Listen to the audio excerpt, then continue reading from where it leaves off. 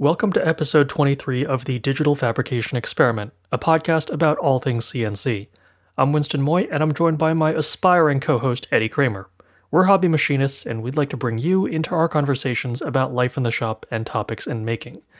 Good evening, Mr. Kramer. How are you doing? Really good, Winston. It's been a great 2 weeks since the last episode. Just kind of spending the weekend thinking about where I go next as far as my small business, and just basically doing some planning. Like, decision number one is I think I'm ready to work on the garage and get it ready to be like a climate controlled work area, or half the garage, the half that's mine and not my wife's. So I've just been playing around with that, modeling the space in Fusion 360, which that's always, I mean, I'm not the first one to say it, but that's always a really good idea to kind of get a model set up for whatever your working space is, right? So you can kind of lay out stuff and see what you have to work with, and just, it's a lot easier to move sketches around and geometry than real heavy things out in the garage, right? Are you gonna take it the extra step and make a scale model of the room and like 3D print some machines to move around? It's really more, I was kind of looking at power layout, and because one of the first things I'll have to do is get 220 single phase set up in a few places in there just to be ready. If I have an electrician in to do that, I'm going to have him do everything I think I'd ever need in there. And probably add another circuit, I would imagine, just so you can isolate the machines better. Exactly. And I'm not even sure, what I have to work with here, as far as power coming in from the transformer, but that'll all be discovered pretty soon.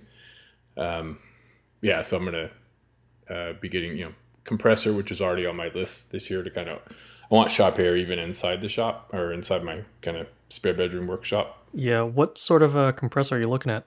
It's too early to say because basically I don't want to have to go buy another one. So I'm going to probably go a little over capacity so that it would, if I end up sticking something in the garage that needs air, I'll have enough capacity. You know what I'm saying? Right now, if it was just for the machines in here, I'd go with the small, probably one of the smaller California Air. I want something that's quiet and can run on 220 single phase at most, or 110 or 220, right? Yeah, I mean, most of the consumer grade stuff's going to be 110. But the other big thing to look at is duty cycle. The California Air, for like, if you're only trying to pull air like through the pocket NC or something, that should be fine. But if you get a bigger machine, or you're doing something where you're trying to, like, I don't know, you're not like washing down the inside of an enclosure or anything, so your requirements should be pretty low on the indoor side. Yeah, I think anything I get bigger than a desktop machine is going to have at least MQL on it. That's a pretty high consumer of air. So yeah, you definitely would want a machine that could handle higher flow, higher pressure. Well, I don't know if the pressure's that high, but the flow is going to be much higher than I usually use. So I don't know. So you have the California Air compressor. You pretty happy with it? I am, but I really don't like put it through its paces. Today I was using a Harbor Freight air eraser, and I mean, that consumption is not that high. It was kicking on maybe every couple minutes, and it was more than keeping up with it. But even if I were doing like just a really small nozzle air blast on the Shapeoko, it would be kicking on just a little too often for my comfort. So I would go more than 8 gallons ish capacity, and CFM are two metrics to look at. Yeah, I think so. How about the noise? You're pretty happy with the noise level? I am super happy with the noise because it uses, I think, 2 staged compressors. So each one is sort of taking some load off the other one. But I don't see any consumer grade compressors that they have that use a different setup or larger motors. So I don't know, even with their slightly larger tank sizes, if they have more CFM. Yeah, I saw there was it's a different brand, but actually the compressor that looked the same. I think it's a diaphragm compressor on on your machine. I'm not quite sure. Like two, you have two of them, right? And then there's another somebody on Instagram. I can't remember who it was. They posted about their new compressor, and it was had three of those. Looked like just like the California Air type compressor, but it was three on top of a little bit larger tank. So yeah, I need to do a little research before I pull the trigger on anything like it. Yeah. Cobalt put out a compressor that's supposed to be pretty quiet. And actually, Harbor Freight apparently has a line of quiet compressors too, but those are all very small capacity. My plan is probably to overbuy capacity because for future growth. You could come up with a crazy setup and just put multiple pumps in parallel, filling one tank. Honestly, I was half expecting you to say that you were shopping for a screw type compressor. Yeah, that's a pretty expensive compressor, but maybe someday. Yeah, so basically just didn't really do any machining this weekend. I got spent most of the last 10 days working on some customer parts. I'm happy to finally have shipped. They were pretty challenging. I posted a little bit of it on Instagram, some really small drilling and boring, which we'll talk about in a little bit.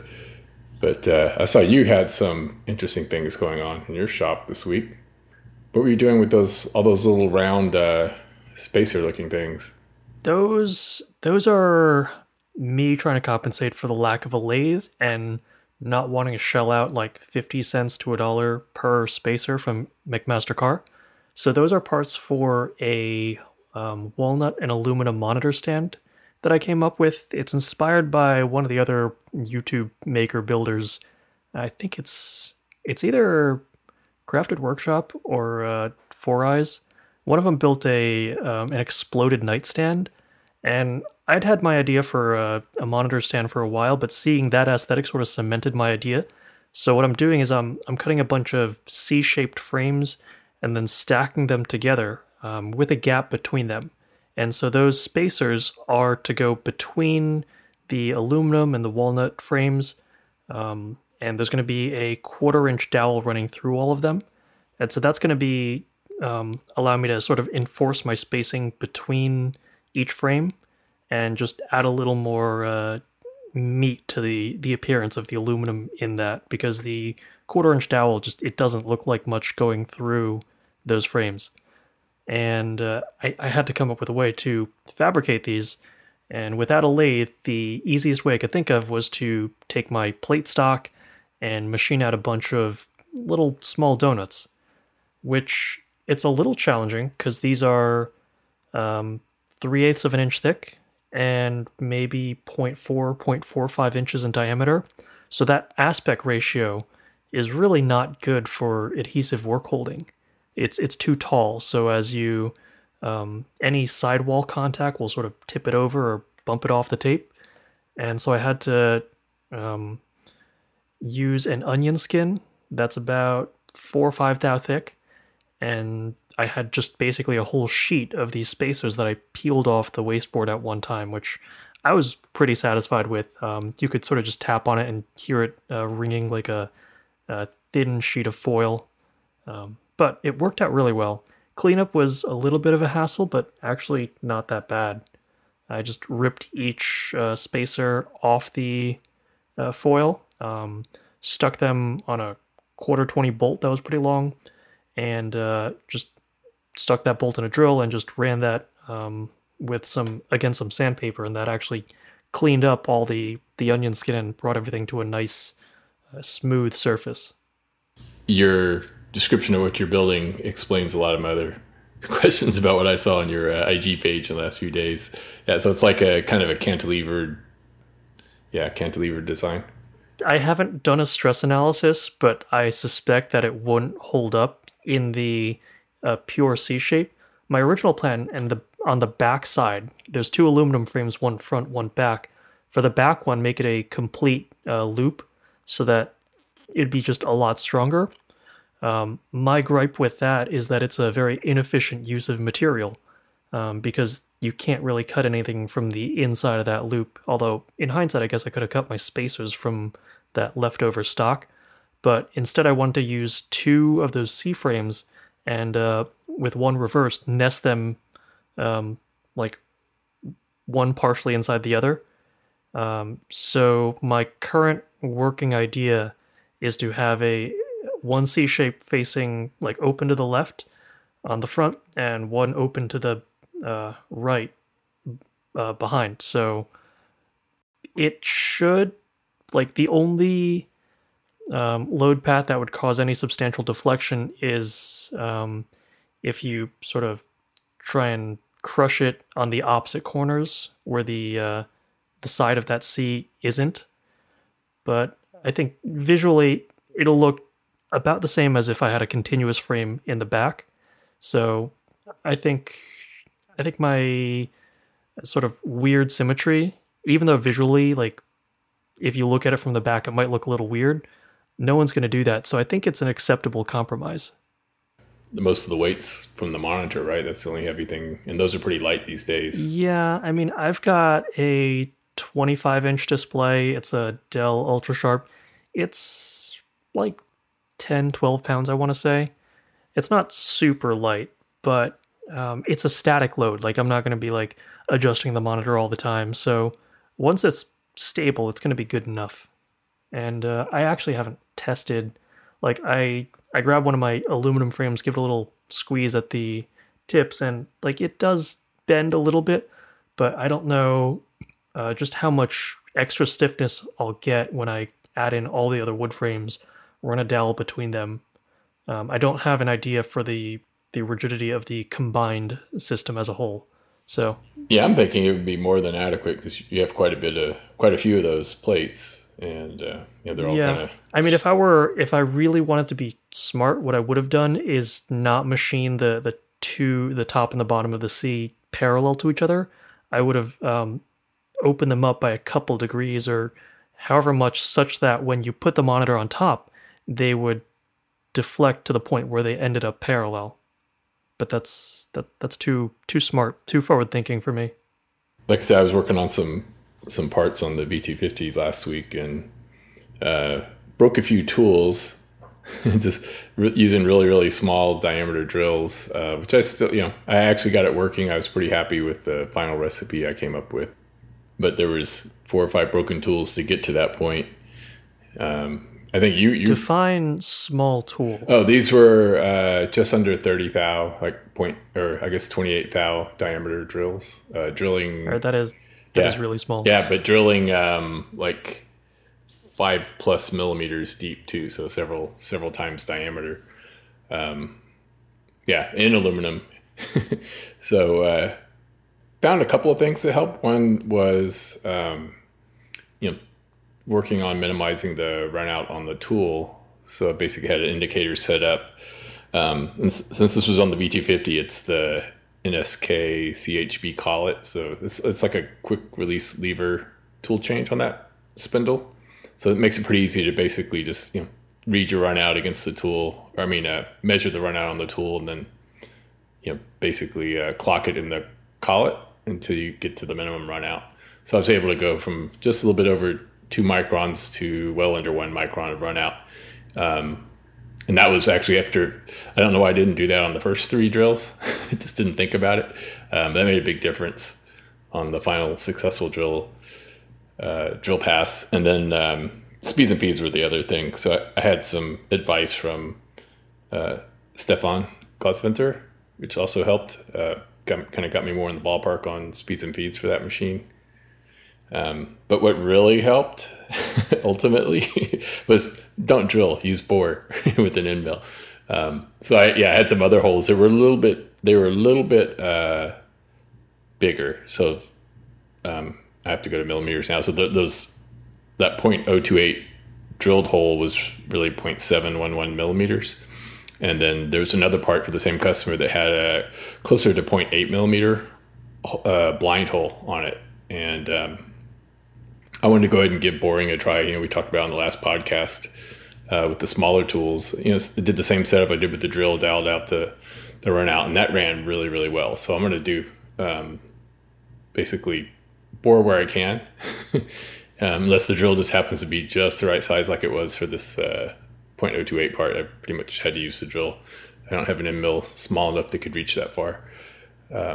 Doing interpolation. Were you able to sort of gauge that hole to make sure it was at the correct dimension? No, that's actually one of the gaps in my metrology right now. I don't have any round gauge pins, so I'm slowly, or when I remember, I go look out on eBay and other places, right, to see if I can get a nice complete set. I may just have to bite the bullet and buy a new set somewhere, but I don't have that today. And of course, that doesn't tell you everything, right? That gives you some confidence that the hole, at least the minimum diameter, doesn't exceed your pin diameter, right? Yeah, and the other big thing I've noticed is whether or not it's the same diameter all the way down. Because sometimes if you don't do a spring pass or something, the bottom of the hole might be narrower than the top. Oh yeah, absolutely. Yeah, I think ideally the pin would pass through if it's a through hole, right? If it binds up in there, and you're out of spec somewhere. But even like on an oval shaped hole, which it won't actually detect that, right? With that strategy, could just be at the narrowest point is big enough to pass your go pin. But yeah, so definitely happy with what I saw in my initial experiments with bore, and I'm going to do some more. Talking about the fusion bore op, right? It's under I think it's under 2D. Yeah, 2D, and especially for small holes. So that's my initial report back. It's working pretty well. I have other places where I can use it pretty soon. I may even try it on the lanyard beads where I'm drilling today. See if it runs a little smoother than the drilling. Drilling's working pretty good there, but I still occasionally get some issues with chip clearing that might be less of an issue with the smaller tool and boring. So we'll see. How about you? You have break any tools this week? Not really, but I did rejuvenate some tools. I was using the trick with Lie again, and I went through my inventory of all my aluminum tools, and it turns out I've got four 1/8" ZRN coated end mills that were all due for a cleaning, a couple single flutes, and a ball end mill. So I got all those like back to pretty nice looking gold coatings. So I mean, it's my problem is I don't know. Like they're clean again, which is good, but I also sort of mix them up, and I can't tell how much use each one has seen because I dropped four identical end mills in. I don't know which one has been used for the longest. Do you track that? I try to, like on the case for an end mill, I'll put like used and then super used and then like really old, like use only for roughing. So it's not a really high tech method, but I have few enough tools that I can sort of look at the case and remember, oh, I used it for this project and that project was 9 hours long. But now all that's been sort of reset. Like I've lost track of what's what. I know what my brand new tools are. I know what my used tools are, but I don't know just how used they are anymore. And there's also no visual indication as to their wear unless I get like a microscope and I take a look at the cutting edge.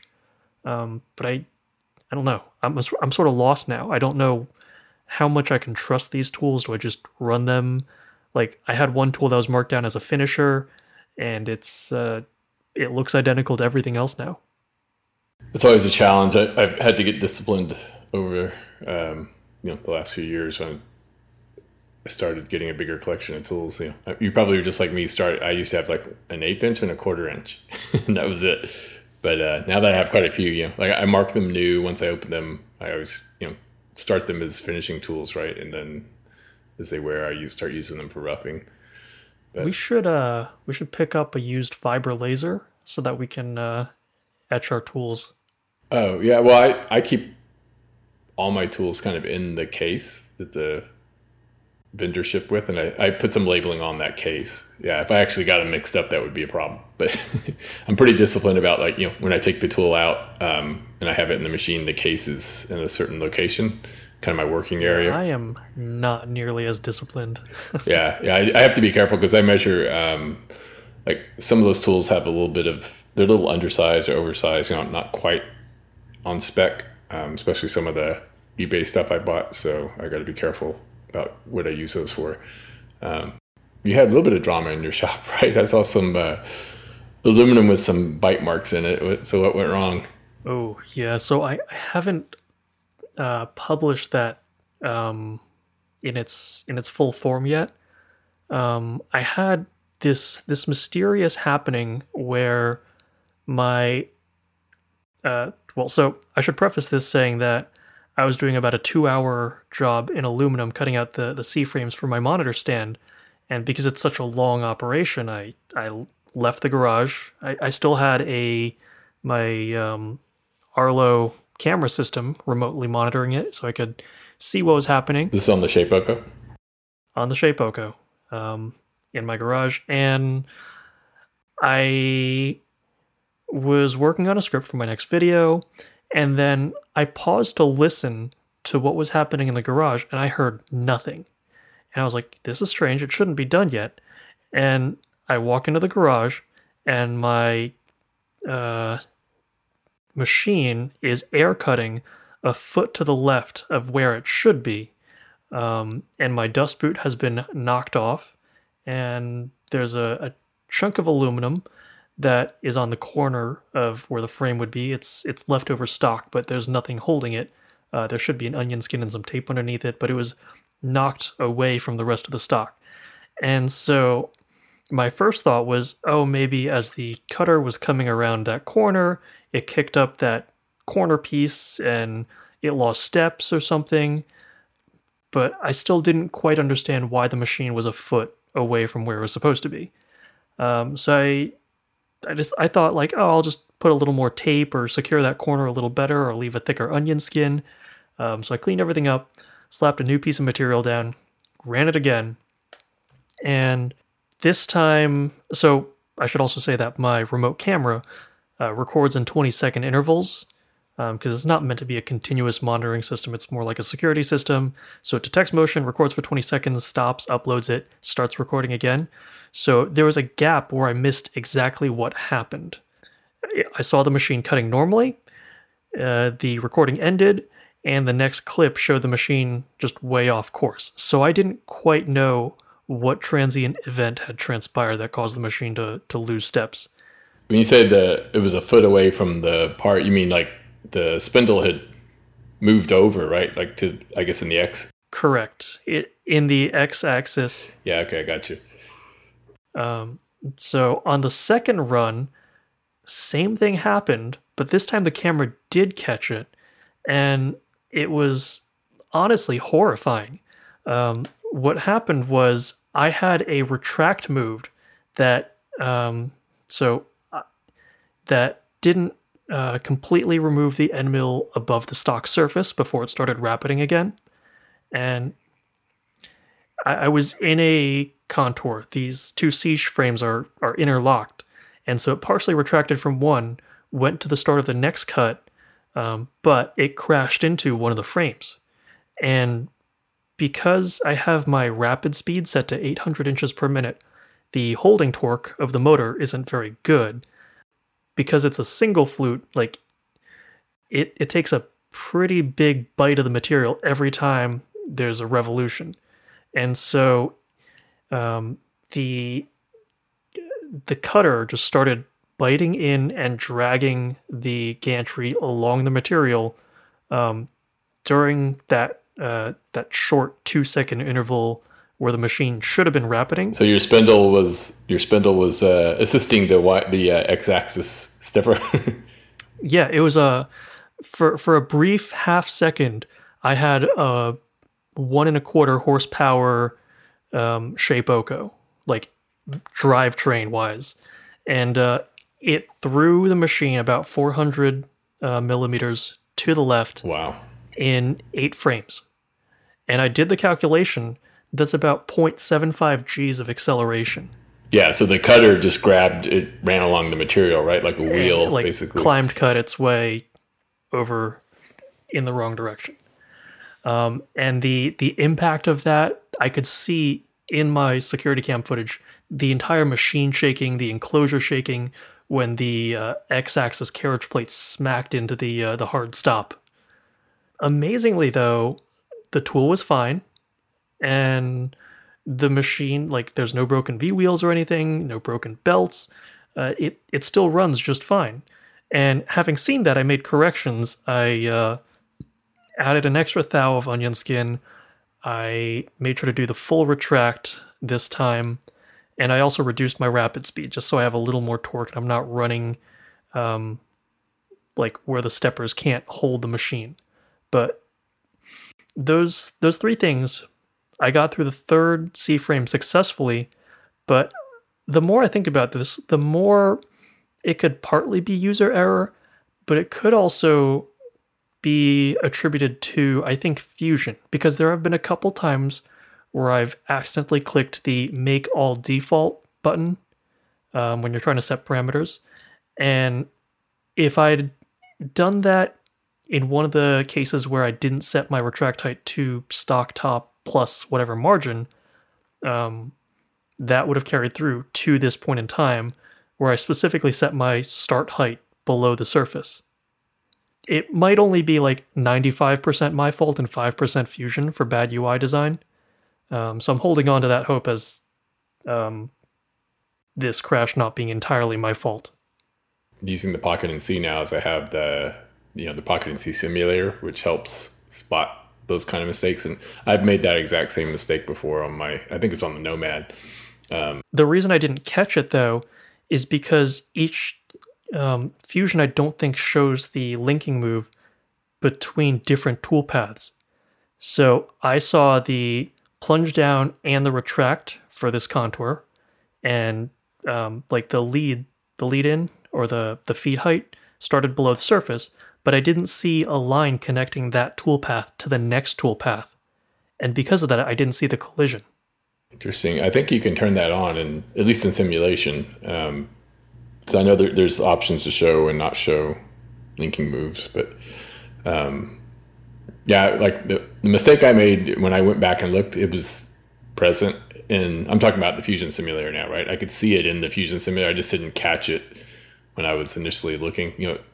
It was more my fault because I'd set the really like kind of pretty short retract height. I was trying to speed up the operation and didn't quite think about, there was one feature, it was like an internal wall, and Fusion just ran the tool right through that wall because I said that was okay to do. but yeah, that can definitely catch you by surprise. I think you used wireframe, right, to look at your model. It's a lot easier to spot. I used to use reducing the opacity, but I've now started doing wireframe just because it's easier to toggle that when you're in the manufacturing workspace. Exactly. Yeah, I use that all the time now. The hotkeys to do that, because wireframe, I also use it to kind of just see where the tools, like when I'm using tool tilt on multi-axis, it's really helpful to see where exactly the tool is contacting. So yeah, I would definitely recommend taking a look at if you have a tricky toolpath, take a look at it with the model, switch to wireframe. You can see a lot clearer picture of where the tool is going to be. Yeah, that would have saved my my skateboard project. Yeah, because I would imagine like initially I would think the linking move was visible, but it was like running through the material, so you couldn't see it, right? Because the materials. So the more I think about it, the way I have my toolpaths displayed is I have I select that drop down and I pick show toolpath for operation, so it shows one operation at a time. Yeah, I see what you're saying. So I'm glad. So you did finally get a good part on the third pass. I did. I'm pretty happy with it. I sort of just guesstimated my negative stock to leave to bore out my holes for the 1/4-inch dowel that I'm running to connect the frames. There's a tiny bit more wiggle than I want, but it's still relatively tight, and with a little bit of epoxy or E6000, it should hold the dowel pretty well. That's good. So how are you doing with your other project, the longboard? So I am nearing the finish line. We got the boards anodized. I laser cut some grip tape for them. I didn't have quite enough grip tape to finish all 3 longboards, because the first time I made a cut, I didn't realize that everything was reversed.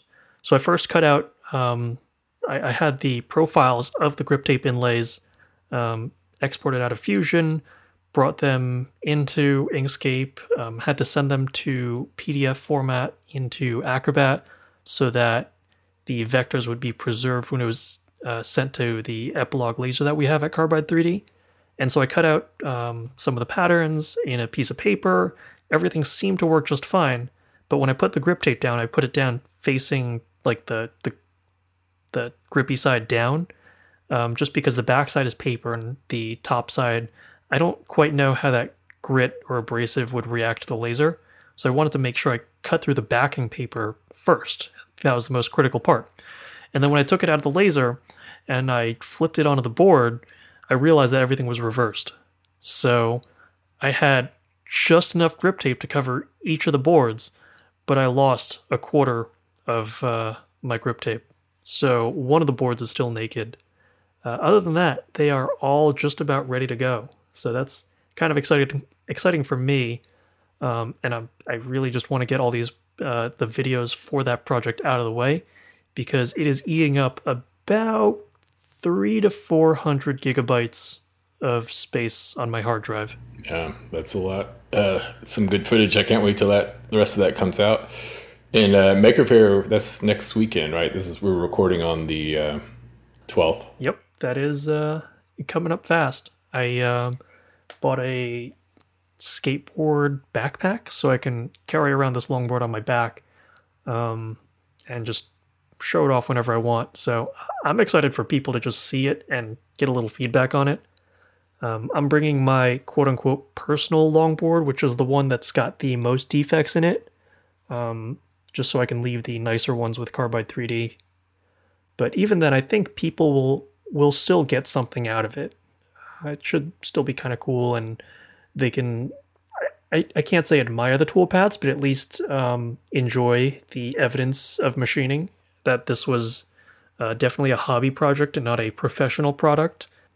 But I think that still brings value to the community. That like they can do something like this too, if they have 14 hours to waste. Have you shown the anodizing or post anodizing results yet publicly? I can't remember. I have posted one picture, but I haven't posted all three boards together because one of them, I gave Crystal at Carbide 3D creative freedom to pick whatever color she wanted, and she left it up to the anodizing place because for the turnaround time that we wanted, they had one color that was already set up. So I won't reveal what color it is, but it came out far cooler than I imagined it would. So that reveal will hopefully happen in the next week or two. Why don't we circle back to your garage ambitions? So what are you envisioning? Like, what do you need that space for? Because unless you're getting like 5 more Shapeokos, I think you can build out like a pretty good wall of CNCs in your little indoor shop. Yeah. So like the machine number 1 that's going to move in there will be the Shapeoko. It's too loud to run in the house and not have my wife getting a little upset by the noise, unless I switch out spindles, right? But I'm going to kind of keep it stock for a little bit longer until I get used to or comfortable with the machine, right, and start pushing it to its limits, and then maybe I'll look at some of the upgrades that are out there. But right now, I haven't even given the stock Shapeoko, I guess enough hours to say I need to change this or change that, right? So I highly recommend running stock at least for like just a couple weeks because once you need to understand what the weaknesses of the machine are before knowing like what you should upgrade or whether or not it's worth upgrading. So push its limits in its stock form and see like, do you think a spindle would help, or are you running into rigidity before power? They're just yeah. To be honest, the only reason I'm thinking of like I was thinking of a spindle upgrade was the noise level. right? I have no problem with the matter of fact. I actually kind of like the power available on the DeWalt, but it's loud, right? That those trim routers are just a little too loud to run in the house. If I go into the garage, it doesn't matter. So I'll stick with the DeWalt. I'm not sorry, not the DeWalt, the Makita that I have on my machine. That'll kind of take care of that issue, I think, and it's cheaper than even I think. Well, I mean, it's not cheaper when you factor in the garage remodel, right? But uh, but it's cheaper just to roll it out in the garage than go do whatever upgrades are necessary to get a quieter spindle on there. And then I will say though that the ability to throw an ER collet on a proper spindle is kind of nice. yes.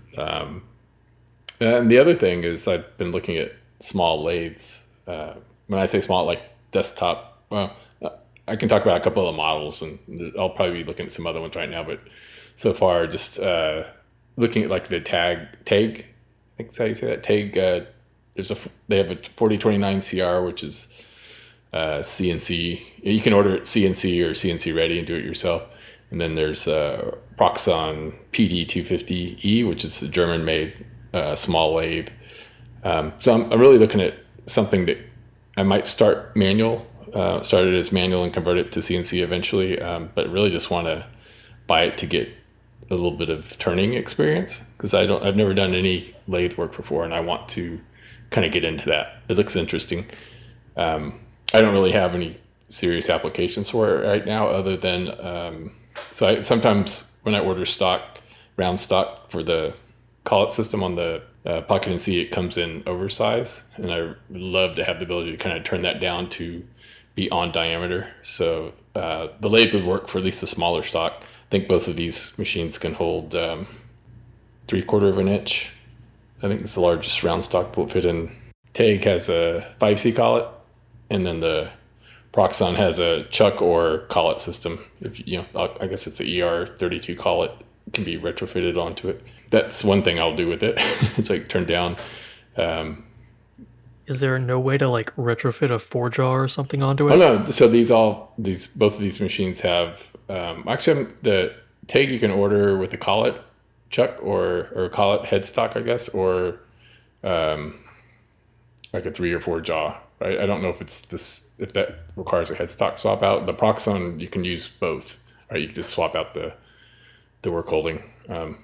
Like their accessories, right? So either put the 3 jaw, 4 jaw, or the collet system on there. They all kind of fit into the taper that's on the headstock there. I know less about the TAG. Like I said, I need to look into that more. But that form factor, that kind of size, is what I'm looking at for my first lathe. It's not a big investment.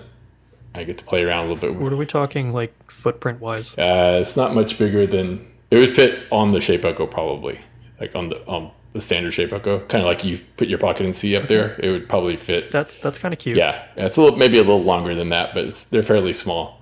But I expect to have to, use oil coolant with those occasionally or some sort of coolant. So that's definitely not going to go in the house. And they're not enclosed either, right? They have a chip pan, and kind of a piece of polycarbonate to protect you in case the stock gets thrown out of the chuck. But they're not really. I wouldn't consider them indoor friendly as far as chip management and oil and coolant and stuff like that. So, so that's, first thing I want to do is kind of get air conditioning in the garage and get a bench in there and get that set up in there and start playing around with it. I actually had one of our DFX listeners offered me a pretty good deal on a slightly used TAG. Actually, I think it was new, but he owned it, right? So, TAG 4029. I actually passed on it, but because I just didn't really know enough about that kind of smaller class of lathe at the time. But ever since then, he's kind of prompted me to. His reaching out has kind of prompted me to start looking at lathes, and so I'm just now in the research phase. I kind of have a budget in mind. It's not going to spend a lot on the first one because, like I said, it's more just a playing around with and like teaching or learning lathe. So then we'll see where we go from there. If I like it, right? If I like turning, and right now I don't really have a business case for it, so it's really more on the hobby side that I'm going to be playing around with one of these at first. Yeah. Do you have any like customers you think would benefit from your capability if you added a lathe? Yeah, I definitely have parts. I mean, seeing what I run on the Pocket and C, some of those parts would definitely have been better on a lathe. At least a CNC lathe, right? Probably would have come out just a little more, a little bit better surface finish, kind of turning it instead of milling it. But yeah, no, I don't expect to use it for the business, at least not initially. If I get comfortable with it, yeah, there might be some applications, right, where I can use it and for some of the third party work I do. But I'm not committing to anything, right? Like I said, I don't know the first thing about actually turning parts, so I got to go, just like with the CNC machine, I got to go CNC mill. I got to kind of go through that learning process, and it took me like probably about a year to 18 months before I was comfortable on the CNC mill, comfortable enough to take on any kind of commercial work. So I expect similar, or hopefully shorter actually, because a lot of the concepts are the same, right? Feeds and speeds and stuff like that. But anyway, I just plan on entertaining myself with it for a little while. That's fair. Yeah. And then, like I said, if I buy it, depending on what I get, it may come manual, or I may find one that's already CNC converted. But if it's manual, then I'll have the conversion process. Should be a fun little project too. I can kind of spend some time on, and once I'm done with bored with the manual side. So that'll be fun. We'll see. So I don't know how soon the garage is, like I said, it's going to have to kind of, all that work's going to have to be done first before I can, especially this time of year, it's just way too hot in there, and it's only going to get worse through next February. So Yeah. So is this something you see like after the summer, maybe, or no. like? So I mean, I'm actually going to be calling our contractor this week to start get the ball rolling. I've talked to him in the past about it when he was here doing some other work. So I'm gonna say, hey, that thing we talked about last time about doing the garage, I'm ready to kind of have a serious talk about it and get the ball rolling. And how the contractors are, nothing's fast, so I'll be at the mercy of whatever pace he can handle. And this is kind of like house building season here, so yeah. So I don't know how available he'll be for small job. It's a fairly small job compared to what they're probably spending their day on. Still exciting though. Hopefully later this summer I'll have a garage ready for bigger stuff, or for machines, right, and humanly habitable for more than 5 minutes. So we'll see where that goes. I don't plan on changing anything other than rolling the Shape Echo out into the garage. Everything else that's in my indoor shop is going to stay the same, right? I'll get a little bit of more room in here with that machine out of here. So I might set up one more bench or one more workbench and spread some of the stuff out a little bit. I'm getting a little crowded on my long table in here because I have the two Bantam tools and the Nomad and one of the Pocket NCs. So I probably get the opportunity to rearrange that a little bit on the inside if I have some overflow space in the garage. Have you figured out how you would run a compressed air line from the garage to the room? Yeah. So the nice thing is my spare bedroom workshop shares a common wall with the garage. So if I have a compressor in there, I already kind of have a spot where I know that it's safe to kind of run a through wall set of air fittings and kind of on both sides without hitting any vital plumbing or electrical that's in the house. So one of the nice things about this house, we were the first occupants. So when it was still before they had the drywall up, I took a lot of pictures of where all the wiring and plumbing and all that kind of stuff is. So I can go back and look at those and say, okay, here's a safe spot to run a hole, through two walls.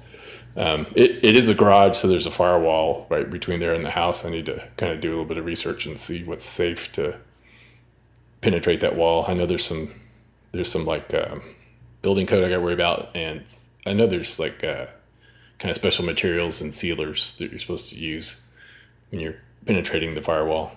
But anyway, my contractor guy will know all that stuff. So my plan is to have air available inside the workshop in addition to the garage. I was also thinking about like a big shop vac out there, and then just run the vacuum line into the shop, because that's complaint number 2 that I get from my wife. Other than the Shape Echo is the vacuum cleaner, right? That's probably the loudest thing I run in the shop. The machines aren't so bad, but when I'm cleaning up, that's vacuum. I have a pretty small vacuum cleaner, but it's not quiet like yours. It's not like a Yeah, so I will say that the fine vacuum is pretty solid on noise, but we have a Festool at work, and that one, because it has a variable power dial, you can actually run that at a much lower suction, and that is like really quiet.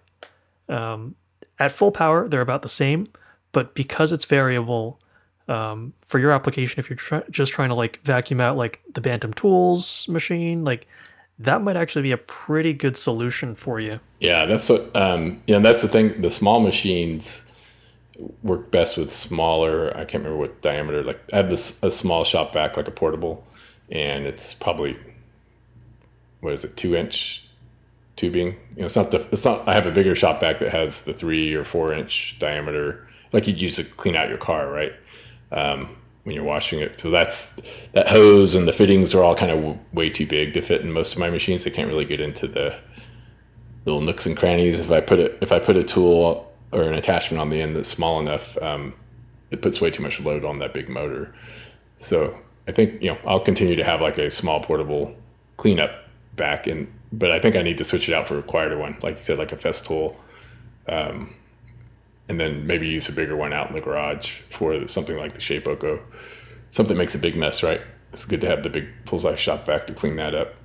Yeah, my gripe with the shop vac is that I don't believe they filter the incoming air that cools the motor. So unless you have a dust boot on everything, or you have a relatively clean environment, I feel like you get a little more motor wear or like brush erosion or something. Um, so the my fine has been running a lot of hours, and I have zero concerns about it overheating or just dying in any way.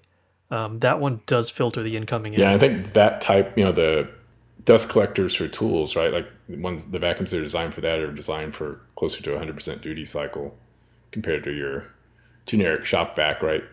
Yeah, the shop vac you almost have to treat as a consumable. Yeah, exactly. So I think I probably will make an investment, at least for the inside shop, in a quieter, higher quality vacuum, because that's when you think about tools you use every day, that one gets used all the time, and Yep, I think you'll be a lot happier with a much better vacuum. exactly, and getting it quieter would be it'd be mutually appreciated by everyone in the house, right? So that's probably the next thing on my to buy list besides a lathe is some quieter cleanup equipment. Yeah, remind me to throw you an Amazon affiliate link. Okay, yeah, and like I said, I'm also looking to get some metrology gear to measure small holes because I seem to be doing a lot of those lately. So, how about you? Got anything other than I guess you're just kind of in last minute mode to get ready for Maker Faire? I'm actually like pretty okay about that. I've got plenty of stickers, longboards done. Right now, I'm just sort of in an awkward phase where my video queue is long enough that I kind of feel guilty not working on videos, but at the same time, I really want to get started on a new project.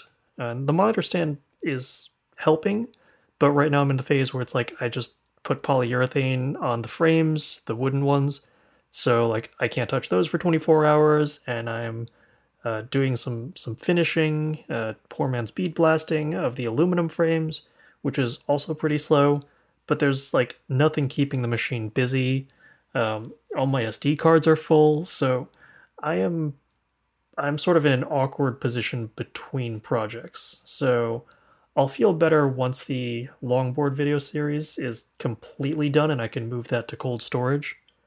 But in the meantime, I'm mostly just uh, grinding through current projects, doing a little bit of hand finishing, and dreaming of the next project. Yeah, you're going to come back from Maker Faire all with a head full of ideas anyway. So I have a feeling your queue will expand.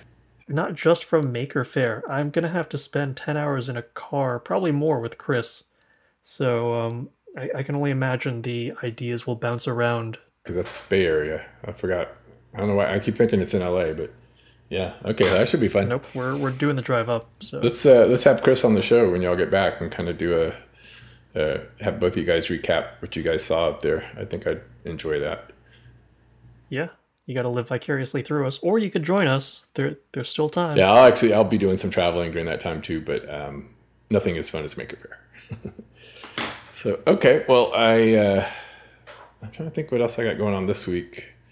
Actually, so I'm getting ready to start some more commercial work once I get back from I have a short trip this week. And then when I get back, Are you ever not starting commercial work? I keep wanting to block a month out to go just do my personal projects. I'm kind of getting them, shoved in here and there. I get a few, like I shipped the parts for my last customer